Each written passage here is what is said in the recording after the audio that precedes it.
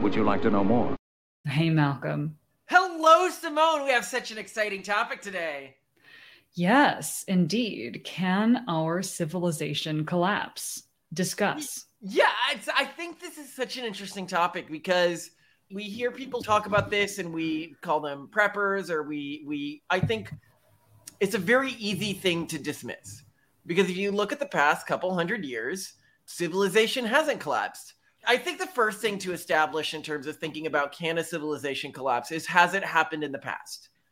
And the answer is yes, it's happened a number of times in the past. You know, whether you're looking at the Egyptian civilization or the Roman civilization or various periods of the Egyptians, that happened to them like 4 different times. If you go through history, when you're talking about the New Kingdom versus the Old Kingdom versus the Middle Kingdom, that was 3 periods of collapse with many collapses in between. So when in Egypt, it got so bad, they forgot how to write, came up with new systems of writing. They forgot how to draw. It's really interesting. You can see art falling apart and then be reinvented, not even rediscovered, but reinvented in between these collapse periods. So I think Rome presents probably the best model of a collapse we can look at for what a collapse of our own society might look like. Yeah, that's what people always discuss, right? The fall of the Roman Empire, and is quote unquote Western civilization falling. Yeah, talking about Western civilization today is silly. China, to an extent, evolved down a different civilizational route. Japan evolved down a different civilizational route. Korea did. If they collapse, we collapse. We're all tied together at this point. There's just civilization now. But to go back in time, with the collapse of the Roman Empire, to the average Roman on the street, they probably wouldn't have noticed that much change in their daily lives as the collapse was happening. They may have noticed that rules around religious practices were becoming more orthodox. Supply lines, like they had less stuff in their local stores, or things were getting dramatically more expensive. Political figures may have been increasingly becoming more radical acting.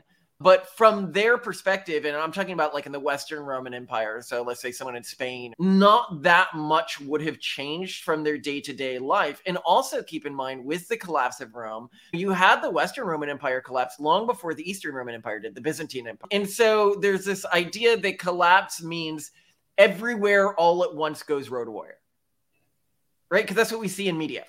Yeah. Yeah. Road warrior, water world. We're picturing complete lack of infrastructure, no government. But you're saying that's not what civilizational collapse is. What I'm hearing from you is you're saying it's poor services. What exactly is it? Be a little more specific here. It's a collapse of supply networks. Okay. It's a collapse of an economic system. The biggest thing that's associated with civilizational collapse is economic system collapse. To the extent that once you have a collapse of an economic system, then you begin to have a collapse of a geopolitical order. And presumably, this is some kind of irreversible collapse, because otherwise you could define the pandemic as a temporary civilizational collapse. Well, no, what you have to ask is, what does it look like when is what we saw in the pandemic part of what you see during a civilizational collapse? Yes, no, for sure. So I guess you could say that what many people experienced during the pandemic is of what civilizational collapse would feel like. You can't get some products that you really want to get. You can't go to work, or you don't have a job, or people aren't letting you work. Or traveling becomes more dangerous. That's a really big thing within civilizational collapse. Mobility in general. Mobility. And one thing to remember is that culture often doesn't completely go away. It just becomes a lot less aggressive in terms of change. So what you see is culture become dramatically more conservative for often a period of like 100, 200 years. And before that, often culture is much more promiscuous or permissive, I think is the word. Both promiscuous and permissive. So you're going from freedom recess to like cracking down. You're in the middle of math class. Yeah, but then things begin to open up again after that period if things survive. And that's where this question gets really interesting. So the first big point I'd make about civilizational collapse for a lot of people when they think about the existing world civilization is there's this belief that we have been on a consistent trajectory for the past 300 years or so. And we're not in the middle of any really big experiments at the moment, like at the economic or geopolitical level. And that's just factually wrong. We have started a number of really big worldwide, society-wide experiments pretty recently, and these experiments affect people's daily lives. So let's just globalism, gender egalitarian, like sort of women in the workforce and women being educated, high levels of education in general. So yeah, but with women being educated, I think people look at that and they really misunderstand the scope of that one. Women being widely educated and accepted into the workforce was one thing, but the workforce and the economy adapting to that to lower wages with the idea that you had double the amount of workers in the economy, that was the bigger fallout of that. Which meant that it really became almost impossible. And not that it was really that possible before. It was actually a myth that on a global scale, it was ever realistic to raise a family on a single income. Yeah. But there was a period where in certain parts of the US and Europe, it was possible for a 50-year period to raise a family on a one family income. That possibility is just not there anymore. So I think a lot of people, they're like, oh, you could have women, like you actually see pushes for this now. Oh, you could have women not be educated and that would solve the problem, or women not work. But as long as some countries are engaging in women working, that doesn't really work. Then you're just choosing to be desperately poor is really what's going on when you make that change at a society-wide level. Yes, some people can be wealthy enough to make that decision, but we're past doing that anymore. You see a similar thing with something like student debt, right? So student debt is something that I think affects a lot of people's daily lives. It's a big thing when people are like, what is your biggest stressor in your daily life? A lot of people say student debt. So in 1995 in the United States, there was nationally 200 million in student debt. Right now, there is $1.76 trillion in student debt. Holy smokes. So that's just like new. Like if you're looking at like 2000 versus where we are with student debt today, it's not the same kind of a game. It's the same thing with national debt. National debt, like really big amounts of national debt, didn't really begin until the 70s. And then it began to distribute around the world. But then you also have the same thing with the fractional reserve banking system, where if you want to hear people like the pontificate on that, or currency not backed by anything, that's a fairly new concept. And a lot of these are associated with conspiracy theorists, because I think a lot of the times when people started these experiments, people initially went out and said, oh, this will lead to immediate collapse. And people started saying that for 10, 20 years afterwards.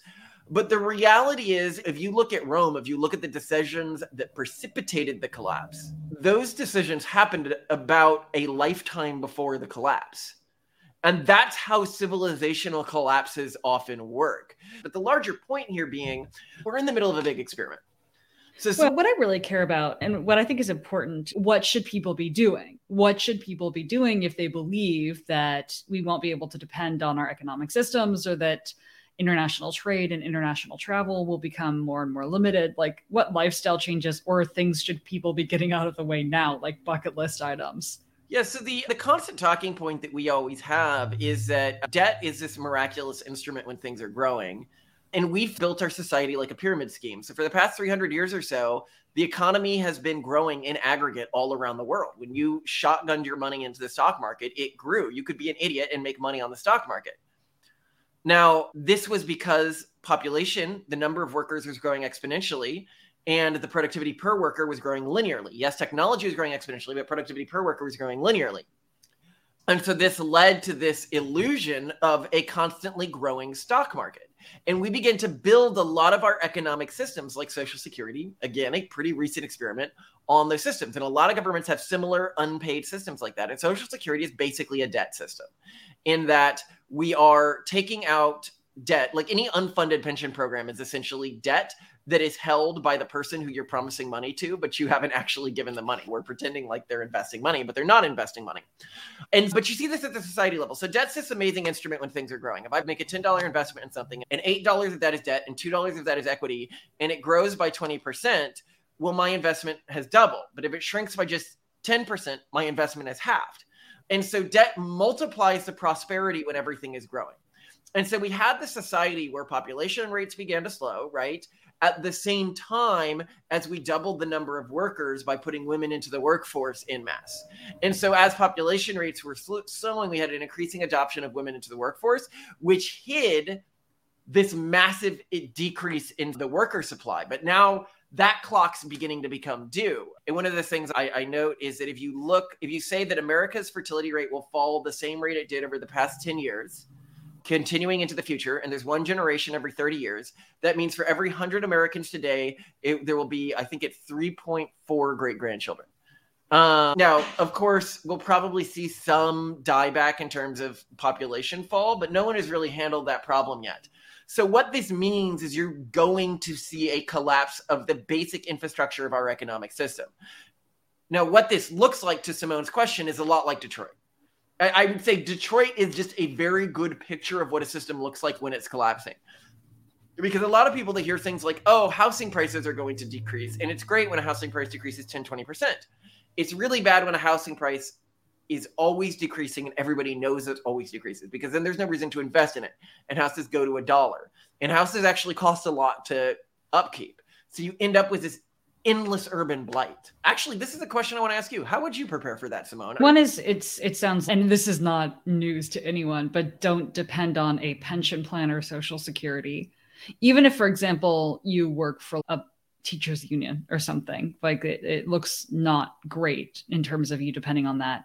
In terms of investing on the stock market for the next 10 years, at least demographic collapse itself isn't going to be driving that. In fact, AI may cause really high increases, right? But aside from that, my intuition is enjoy a really broad range of products while you can. Enjoy very inexpensive electronics while you can. It's hard for me to think that there's, in the face of civilizational collapse, considering how slow it goes, that there's even that much you can do. But also it doesn't sound like we're going to get hit that hard as long as. Oh no, it's going to be bad. Okay, so how is our life? Is how bad things were for the average American just 85 years ago, just 150 years ago. Okay, so what's going to get bad? Walk me through it. Just the amounts of poverty are going to be astronomical. Just like we're going to be impoverished. Other people who is going to be impoverished? Society, everyone. And I think that's the thing that's difficult for people to think about. What does it look like for just rates of poverty to be about 80 to 90% higher than they are today? But what does it look like if you're living in America today, for America to have the same lifestyle that you experience when you go to a developing country? So people won't have jobs. That's what you're saying. They'll have jobs. They just won't pay very much. The government services won't do very much. There'll be much more corruption at all levels. It'll just be much more like a developing country. And America's going to be more isolated from this than any other country in the world. As globalism begins to collapse, America is actually the number one beneficiary of this. It's just a lot poorer. Yeah, like when you read Peter Zeihan's The End of the World is Just the Beginning, the punchline to it is North America is actually looking pretty good in this scenario. I mean, we will, per his perception of civilizational collapse, be more isolated. We'll have to depend on domestic production. We won't have imported. Well, America looks vis-a-vis other countries. It is still dramatically poorer. Yeah. And I think that this is one of those things where people are like, oh no, I'm struggling today. And it's like, no. I mean, like, food scarcity is a major thing for like 50% of countries' populations that we think of as developed today. And like actual food shortages. Actual food shortages. Or just a lot bigger wealth disparity, where now this is something that I think people really misunderstand. They're like, AI will make us so much wealthier. Or if people get that poor, they'll rise up. And our company did a lot of work in Venezuela. So we really saw things continuing to get worse constantly. Things can get so bad before people rise up, especially in an era of technology. It is very hard to rise up when the government has autonomous drones. And Venezuela doesn't even have those. And so you actually do not see revolutions just because things have gotten bad often. The other thing that I think people aren't seeing as much is governments are preparing for this. That's what zero COVID is about. That's in what China. Social credit system is about. It's about preparing for a collapse of their economic system. And I think one thing we always say about AI is that, and this is likely a topic for a different video, or we can do it for the next video, but AI is the tool that finally frees the bourgeoisie from the proletariat. They don't need you anymore. I think the masses of civilization have never dealt with a period where genuinely the wealthy did not need them to maintain their lifestyle. And I think that they have this overestimation of how much the wealthy actually care about them when push comes to shove, when they may need to sacrifice a portion of their lifestyle.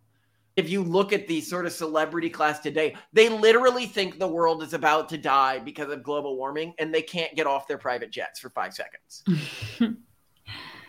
Yeah. Okay. So then the takeaway from this is... What are you doing? Yeah. One, I think we're raising our children to be independent, to be both highly technophilic and resourceful online and with tech, but also highly resourceful and independent offline. Like, we want to teach them basic agricultural building, fixing, and survival skills, and not just here's how to survive online and here's how to get a job. But if there is no economy to participate in, how also can you thrive? So that's one thing. Two is... Actually, I want to add to what you just said there, because I think a lot of people make a mistake here. They try to teach their kids and their family to survive without technology as a way to deal with this, which is... it's not like a stupid approach. It's just probably not an optimal approach. It is an option that people should be prepared for. And in the event that like AI goes really off the rails for some reason, and you have to go full Battlestar Galactica. If AI goes really off the rails, we're all going to die no matter what. Yeah, it's just objectively true. So what we're going to deal with is a period of increased hardship, but we will still have access to technology. When you are thinking of farming, what you need to be thinking about is, how do I farm with technology that my family can maintain and build themselves? How do I keep the local tractors running? How do I, having technology that you can work on yourself? That's what's really important. The thing that you won't have access to is semiconductors. So technology that you can build with fewer semiconductors, or you can build with recycled semiconductors, is technology you will continue to have access to. Yeah. The technology that's most likely going to become scarce is advanced semiconductor technology. Yeah. Okay, so there's that. And then I think the other part is like to enjoy late stage capitalism while it lasts. You and I go on Walmart walks in the morning and we just enjoy what's on the shelves. Oh, yeah. Also enjoy it while it lasts. Travel internationally. See as many nations as you can, go on cruises, like just do stupid. I don't know if that's my plan at all. It's certainly not really what we're doing with our kids. So Simone has this reaction to it, right? Where my reaction is really focused more on preparing our family intergenerationally to make it through this. Yeah. And I think one of the most important things about any collapse scenario is that you realize that your country does not matter as the primary unit of account as much anymore. When Rome collapses, you need to focus on your family networks. You need to focus on the people who are ideologically similar to you, who are your cultural allies moving into the future, and understand that just by investing in the stability of the nation state, you aren't necessarily investing in your own family's future in the same way you are during a period of enormous growth. So build your techno fiefdom, build your tribe, build your support network. What does it look like as our economic system begins to falter? It's about relying on personal relationships and about building and investing in those personal relationships at the intergenerational level. A personal relationship isn't really that important if the person doesn't have kids or a strong family culture. But it is really important for other families that do have kids and do hope to survive into the future, because when you're building those networks, those provide you with, I think, the beginnings of the foundation of the next economy and hopefully the next great civilization. Yeah, which is exciting, right? So what you're focused on is, if civilization is collapsing, this is an opportunity. I can get in on the ground level here. Yeah, I'm getting in on the ground level of the next civilization. That's what I'm interested in. We need the next civilization to be one that doesn't collapse, because we can do that. We can build a never-ending renaissance. But here I am. I'm like, enjoy it lasts. And you're like, yeah, you're like, lollipops. You're thinking like a looter. Smash the windows, grab what you can. Can't we just say yes to all the things, enjoy it while it lasts, build the next one, I think that's maximum fun. I think one thing we need to remember is as it becomes clear to people who have overly invested in the existing system and expected it to care for them, like people who overinvested in the expectation of social security, overinvested in the expectation of social stability, and have become this priest class in our society that don't really produce anymore, but expect some level of social status, they are going to become angry and vengeful. And I think we're already seeing this to some extent because they see the lack of hope they have after basically enslaving themselves to this university pyramid scheme where they put all this money to pay for this priest class. I'll try to put like a GIF here that I thought was funny of what like a university graduation looks like. And people are like, oh no, this isn't a priest class.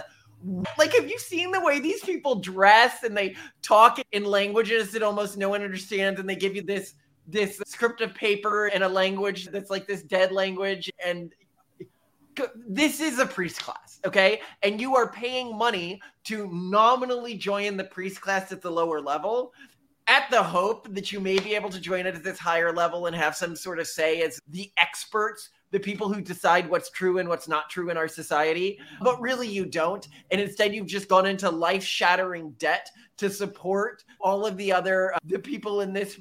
It's insane. It's not a good look. Like an obvious cult. Like our society is run by what to me looks like an obvious cult. But isn't that what it looks like when things are about to fall apart, right? Yeah, but it's also what things look like when they're recreated. No. A cult has taken over our government. You could say that. And people are like, no. Like when you talk to people who have bought into the cult, they're like, no. This cult knows what's true. It's actually true this time. And it's, bro, they always say that. They always think that. The academic system today is not what the academic system was 50, 60 years ago. This is a holistically, the whole, like, for example, let's just talk about like the way that we determine status within the academic system. We're talking about another new thing, this whole peer review system where like your status is determined by how many citations your paper gets. And then you get peer reviewed by other, and yet we have found out you can submit things to peer review that are just like, what was it? Like Mein Kampf, but they had changed out the things for like feminist sounding things or something. And it passed peer review.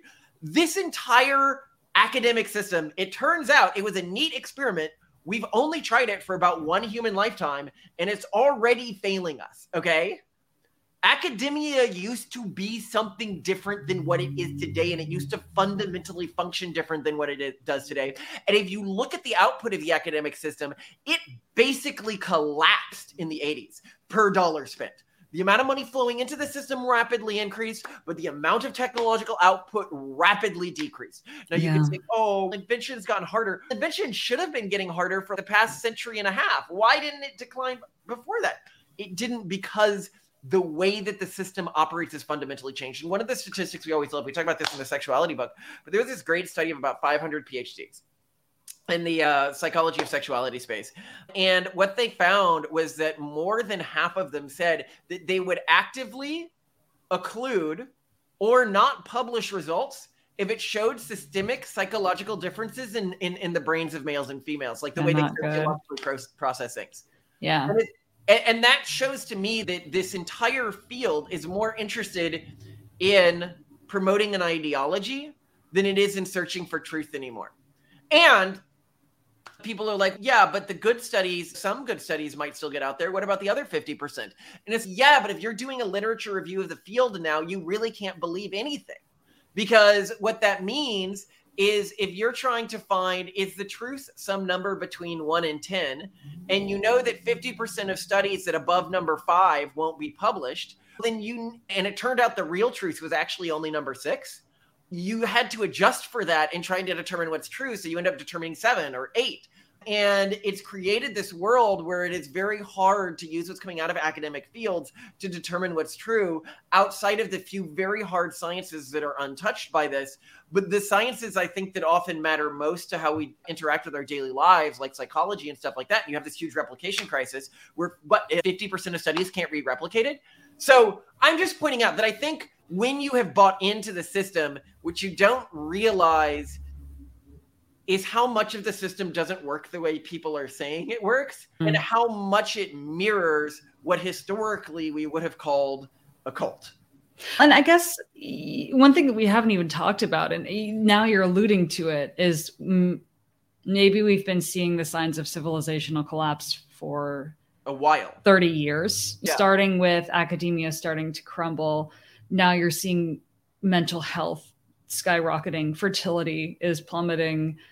There are issues with pollution. Lifespans are beginning to get shorter. Yeah, obesity is becoming a huge problem. Like people's endocrine systems seem to be totally screwed up. Yeah, there's a lot that seems to be really not working. But it's important to not approach this like a doomer. And by that, what I mean is I think apocalypticism is very tempting, right? There's this tendency to want to just be an apocalypticist about things, to say everything will definitely end within X time period, where I think the real approach to environmentalism is, yes, there is a mass die-off of species. Yes, ecologies are going to adapt to that. Yes, the world will get hotter. It will be harder for us on a massive scale, potentially. But no, it's not going to kill us all. And it's the same thing when we talk about civilization collapse. It's not going to be Road Warrior. It's going to be the worst of Detroit, but without a rest of the world to bail us out. It's going to be like living in a developing country today. It's not going to be the end of humanity,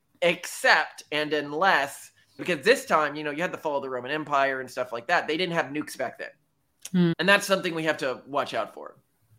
Yeah, that's scary. You know what I really want to talk about in the next one is how AI changes the economy. Let's do it. And what that means for the division of classes in our society. That'll be fun to talk about, but I liked talking about this with you too. Even when it's the end of the world. It's so fun talking with you, Malcolm. I love you a lot. You're a dude. At least we'll have each other. And the family. And that's the thing. You build durable networks, durable social networks, and the most durable social network you have. Yeah. You do it well if you're not a terrible person. Even if you are. On the podcast. Aren't we proof? Your family. All right. I'll catch you on the flip side, Malcolm. Catch you on the flip side.